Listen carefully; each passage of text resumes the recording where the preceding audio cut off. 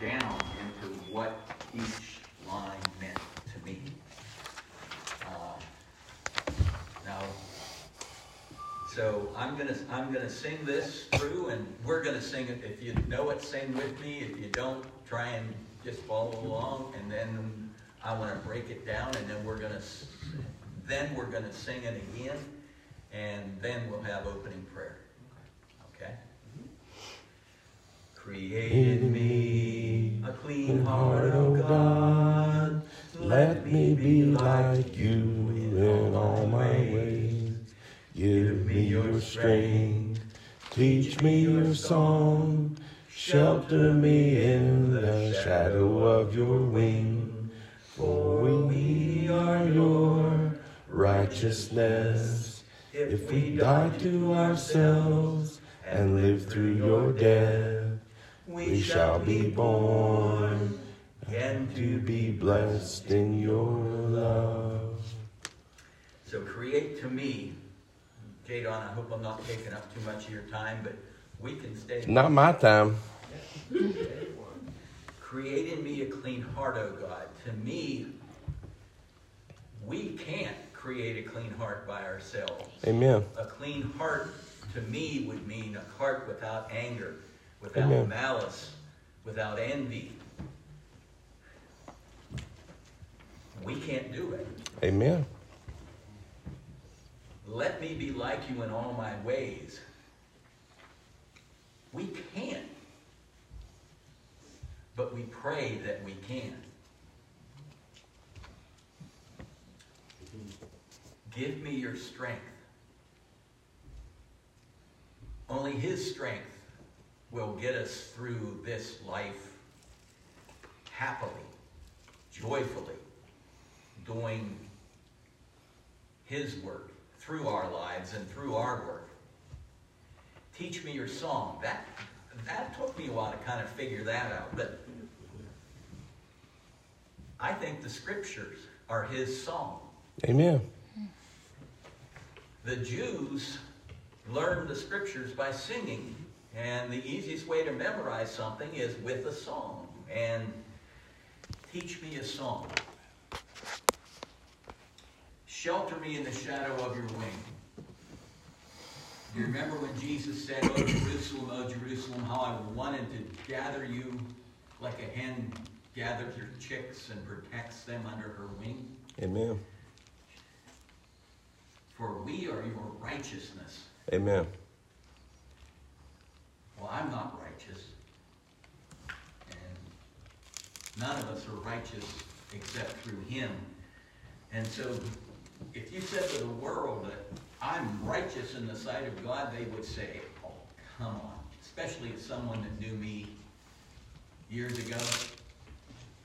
But in 2 Corinthians 5:21, it says, He made Him who knew no sin to be sin on our behalf, that we might become the righteousness of God. Amen. How do we do that? If we die to ourselves. When do we die to ourselves? In baptism. And live through your death. It's only through the death, burial, and resurrection of Christ that we are raised to newness of life. And we shall be born again to be blessed in your love. I spent a lot of time sitting in that line. It was good. I didn't see any deer, but it was good for me. So let's sing it again. Thinking about that, the meaning of this song. Create in me A clean heart, O God. Let me be like you in all my ways. Give me your strength.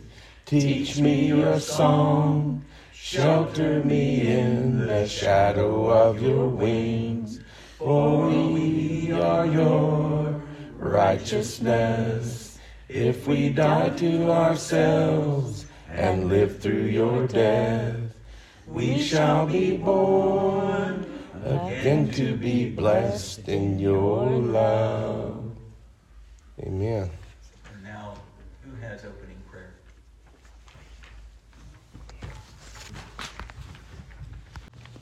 Very good.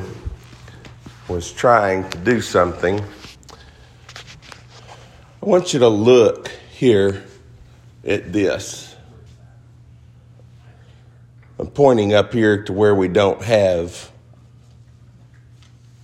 the songs written there.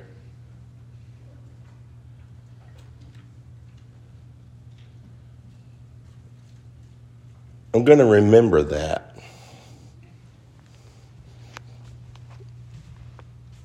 I'm going to remember that. When does God get you? He paid the price. Paid the price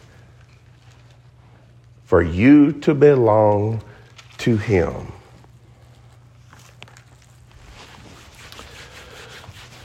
I'm going to quit thinking about writing on the board, so I'll quit being upset I didn't bring my marker. I want you to come over to Romans chapter 1.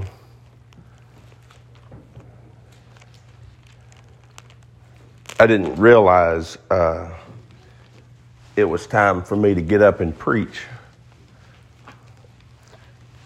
You know why? Because I was worshiping. I was worshiping.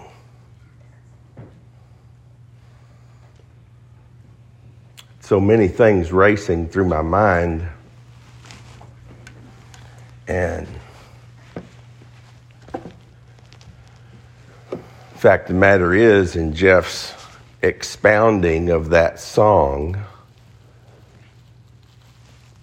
all I'm doing now is reiterating some things. But I want to talk to us tonight about the call. Over in Romans chapter 1, one of the words in my translation, some of y'all's translations, down here in verse 5, mine says, through him and for his name's sake we receive grace and apostleship to call people from among all the Gentiles to the obedience that comes from faith. God's call, he's a doulos, a slave, Paul, a servant of Christ Jesus, called to be an apostle. No, God called him out of his arrogance, out of his pride, out of his religious superiority,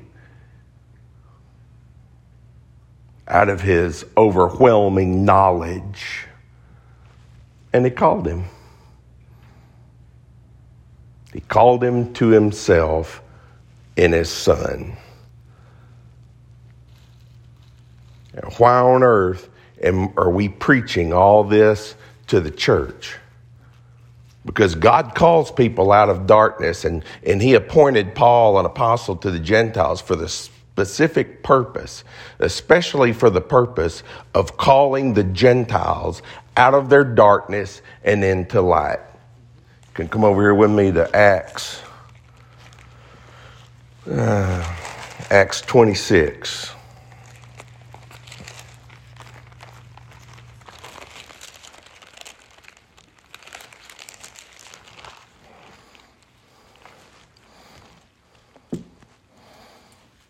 We'll start in verse 15. And then I asked, this is Paul talking. The Lord said to him, Saul, Saul, why do you persecute me? This is back up in verse 14. It's hard for you to kick against the goads. And then I asked, who are you, Lord? I am Jesus, whom you are persecuting. The Lord replied, now get up and stand on your feet. I have appeared to you to appoint you as a servant, a special servant, an eyewitness apostle servant, as a servant and as a witness of what you have seen of me. He has seen the resurrected Jesus. The truth about the identity of Jesus has been revealed to Paul. No, there's no doubt about it. The one they call Jesus that he knows they crucified, and the disciples have just hid the body. No, they didn't hide the body. God raised him from the dead to immortality. The identity of Jesus is in itself the gospel. The call of the gospel is for us to believe the fact of Jesus' deity. It's not just something I know he's the Son of God. No, he's the Son of God. That means his death on the cross did exactly what God said it did. It means if he is the Son of God, it means he had the authority to sacrifice himself. He had the authority to present the blood of his own sacrifice at the throne room of heaven. And he has the authority to present that blood there now on our behalf. The blood of Jesus is not idle. It is administered by the person of Jesus. It was sacrificed by the person of Jesus. Now that's over my head, but that's exactly what the book says. He is both the officiating priest, the officiating high priest, and he is the Lamb of God. No, he's both of those at one time.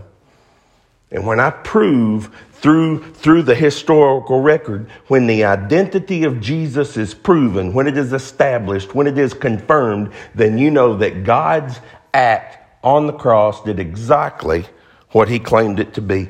I get sidetracked. Here's what he said. He said, I've appeared to point you of what you have seen of me and what I will show you. I will rescue you from your own people. That's the Jews that he would die for if it'd help them. And from the Gentiles. I'm sending you to them, that is the Gentiles, to open their eyes and to turn them from darkness to light, from the power of Satan to God. This is what we're doing, brothers and sisters. I'm not the Apostle Paul. I've got everything he said or did that I need to have right here written down. And when we're sharing that with people, this is what we're doing. We're offering people who live and abide in a state of hopelessness, hope. When people are living and guided through life by their own lust and their own pleasures and their own desires and their own knowledge and their own exercise of the morality and the sense of morality that God has put within them, when they're leaning on themselves and trusting in themselves, darkness is having its day. And the gospel is a call to come out of that and come into the light, the glorious light that reveals to us fairly clearly who Jesus is.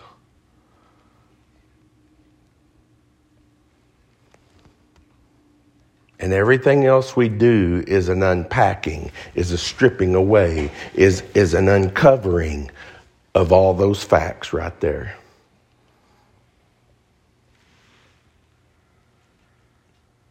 God's not trying to take away our hope, telling us that in our knowledge, what you get through nature and creation, through our sense of morality, where the three fingers are pointing back at you. I'm making little references to what we studied this morning because we're still in the book of Romans. And I've been studying it for 30 years, and it just dawned on me this morning as I'm just skimming through all this stuff. I've had these words memorized for 20 years, word for word. Memorized them while I was making retread rubber. Just saying them over and over and over and over. We receive grace and apostleship to call people from among all the Gentiles to the obedience of faith. The obedience, the gospel is a call for people in darkness to come into the light. The gospel is a call for them to come to the obedience of faith. Faith that Jesus is exactly who he has been declared to be. in these scriptures, in this text. I know this is the word of God. It also, on a very practical, apologetic level, is recorded history. The people who wrote these words down on pages, on vellum, on papyrus that they record, this put them at this cost them something. They're not getting published. They wrote this down to their own detriment. And people kept it to their own detriment. And people followed it because it's true. And the reason we have it is because it's true. And it is powerful. I'm not ashamed of the gospel because it's powerful to call Gentiles from Satan to God, from darkness to light. And then he says this interesting, and I just noticed this morning. And you also, verse 6, are among those who were called to belong to Christ Jesus. He wrote this to the church. The gospel is a call to the church. It's a gospel to the church in Rome. You also, I want to have a harvest among you just as I've had among the other Gentiles. It is not these are not pagans on the street. This is the body of Christ. This is people who have been united with him in his death, his burial, and his resurrection. They've been baptized into his death. They've died in the water with him. They've been resurrected through the power of God to walk in newness of life. These are Christians, brothers and sisters. And the gospel call is not through yet. Am I supposed to be baptized and everything? The gospel is more than a call to be baptized. When you reduce it to that, you miss the point. I understand it is too a call to be united with Jesus in his death, his burial, and his resurrection. But we've put that in a can and set it on the shelf, and we don't even understand it. This is to be devoured. This is to be consumed. This is to be digested. This is to be considered. This is to be contemplated. This is to be meditated upon. This is to be considered. And you also, not did I just get this apostleship to call people from paganism to Jesus. He did. Acts 26 confirmed that. You also are among those who are called to belong to Jesus Christ. To all in Rome who are loved by God and called to be saints.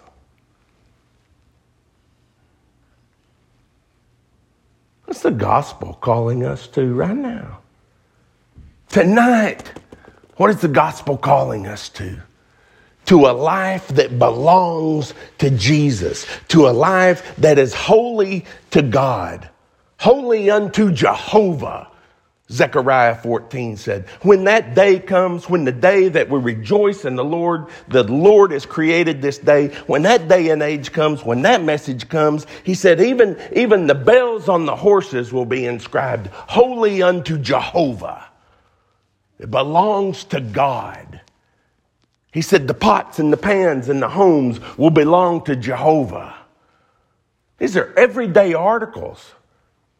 You don't look at a pot and a pan and a dustpan and a broom and go, ooh, that belongs in the temple. He said, I'm talking about the stuff in their homes will belong to me because I will purchase it. I will purchase men, every tribe, every language, every nation. And he will too give us a song. And the Jews sang the song of Moses. I encourage you to go read that sometime. Wasn't that a doozy? And it's just not enough. No, in heaven and in Jesus, we got a new song. It's of Moses and the Lamb. He is our righteousness. Is our righteousness.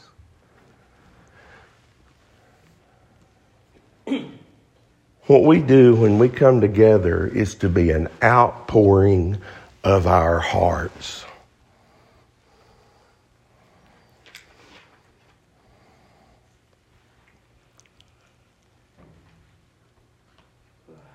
And we almost squelch that.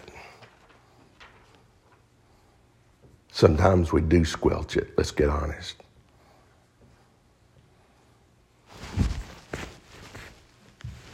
Y'all are old enough to know what that means. Kids think I got a rash or something.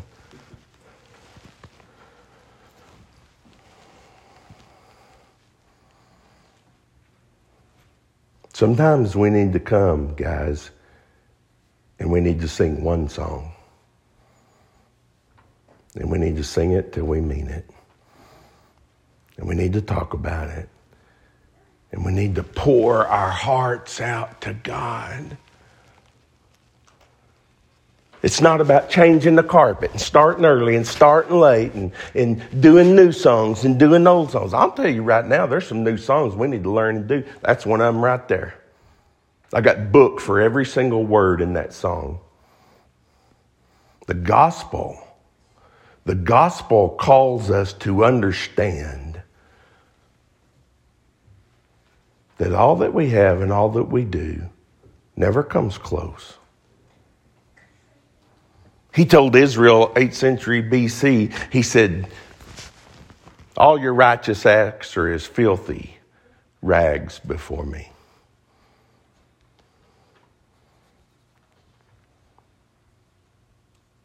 I was going to talk tonight about, also all that's introduction really, what's God been doing throughout all of Scripture? Was he just against the Philistines? He just hates the Philistines.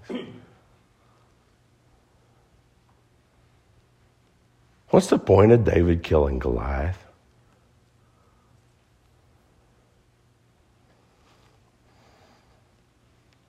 What was the point of Israel defeating their enemies in physical battle? What's the point of all that? When did God change from being so caught up, he was just obsessed with Palestinian land for millennia? Was he really?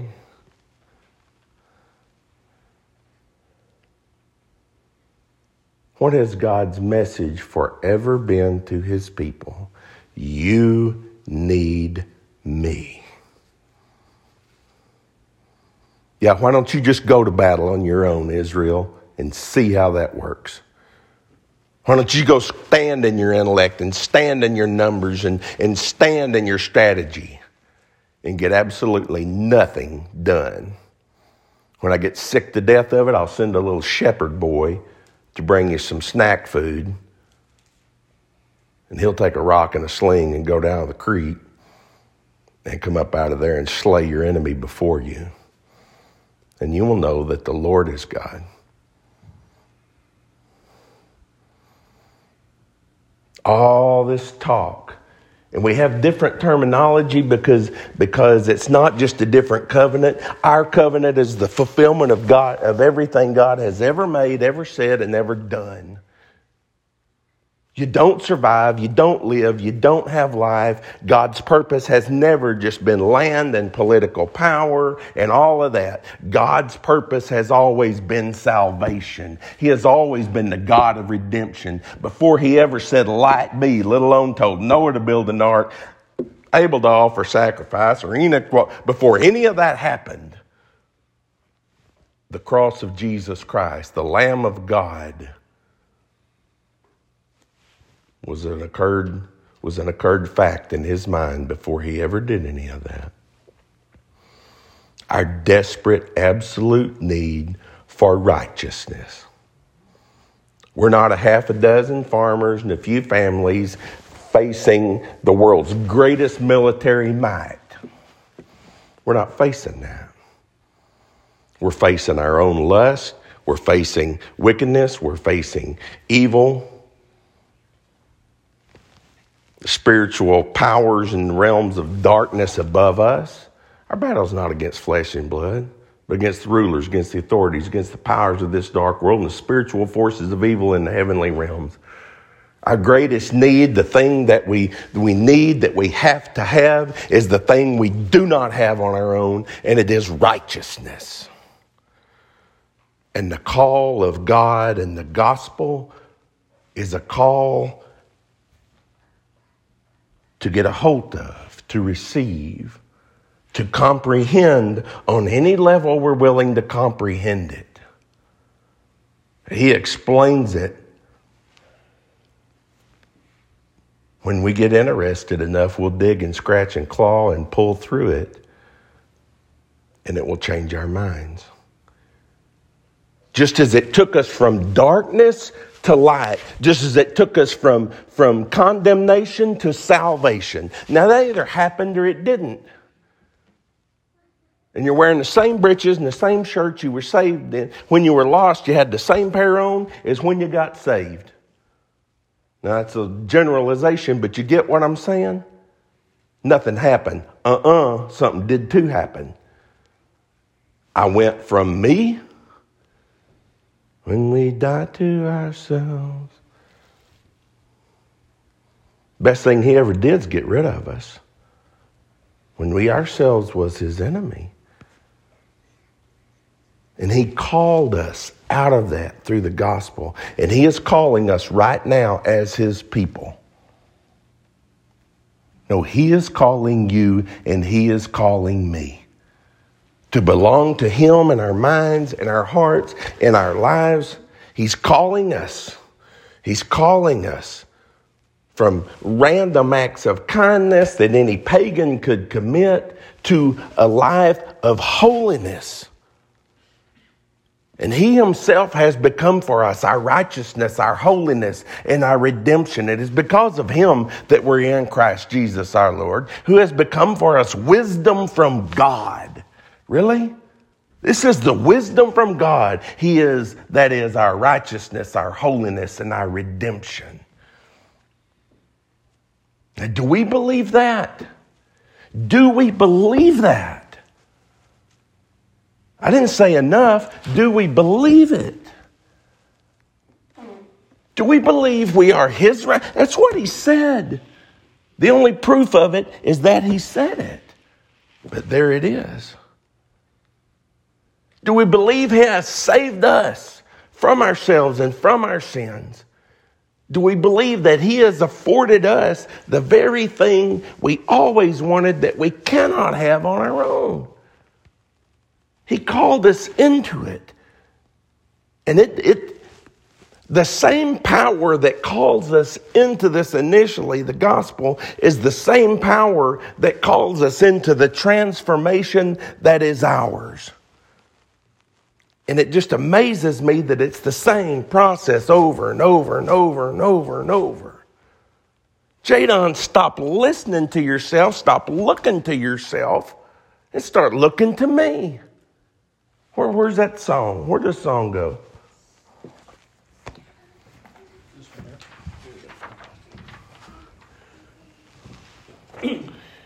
Give me your strength. How many of us are asking God every day to make us stronger?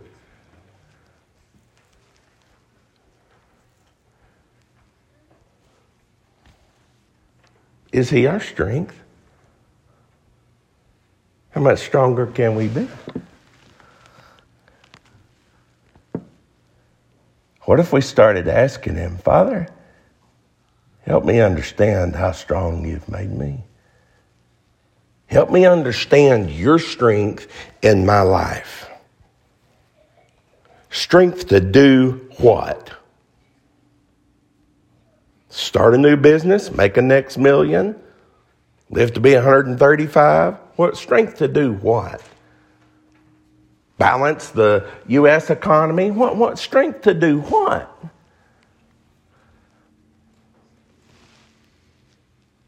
This message that is a call for us to continually abandon our weakness and be called and to be drawn to his strength.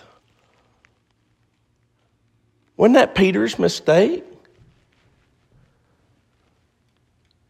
He was trusting in his strength. With Jesus standing there?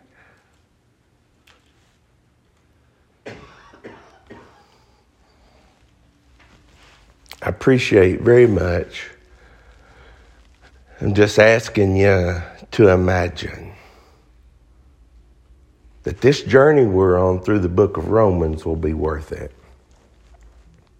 Because this is where it's calling us, brothers and sisters.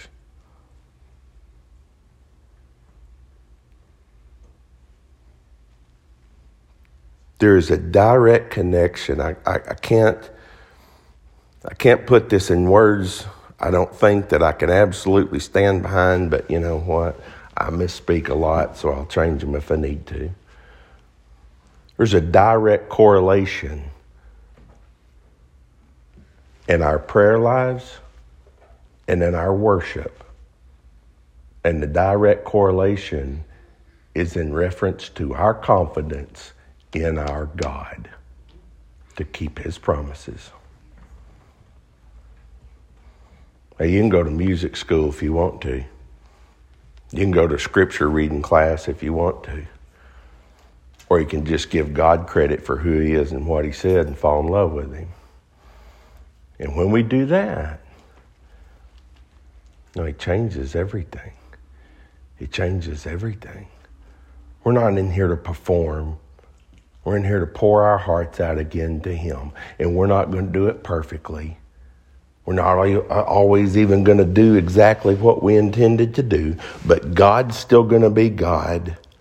And we can still trust him and we can still depend on him. And the very simple fact that the gospel accomplishes, that it called us to, is God has met your greatest need right here at the cross.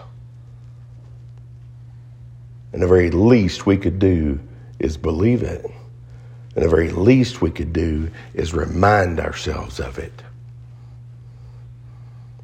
I don't know how Lisa's surgery is going to go. I know what it's like to be in pain that you can't shake and get rid of, and it messes you up. Well, you don't even know how bad it's messed you up because it's been a long progression taking place. And I'm praying for God to deal with her surgery in some way that glorifies him. But I'm going to trust him no matter what.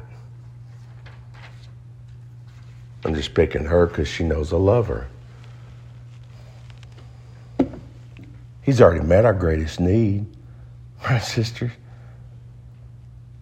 He who did not spare his own son, but freely gave him up for us all, how will he not also, along with him, graciously give us all things? That's what he said. And that's what he does. And I'm asking him to glorify himself in our lives. And we're not facing 9-foot, 600-pound Philistines. We're facing something more powerful than that. Lust, sin, pride, wickedness, temptation.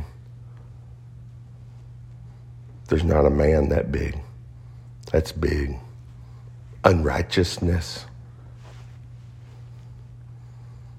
What chance did the enemies of God's people and God's purpose stand against God? It was a couple of times it was real close. No, it was not. And it is not. I'm just asking us to hold on to that. Hold on to God's call. And realize the very same message that called us out of ourselves and into Jesus, that called us out of our sin and into his righteousness, is the same message. What transforms us is continuing to grow and understand and value and appreciate that message. It changes us. It frees us. It's up to God what that amounts to. God bless us to hear it. Let's pray.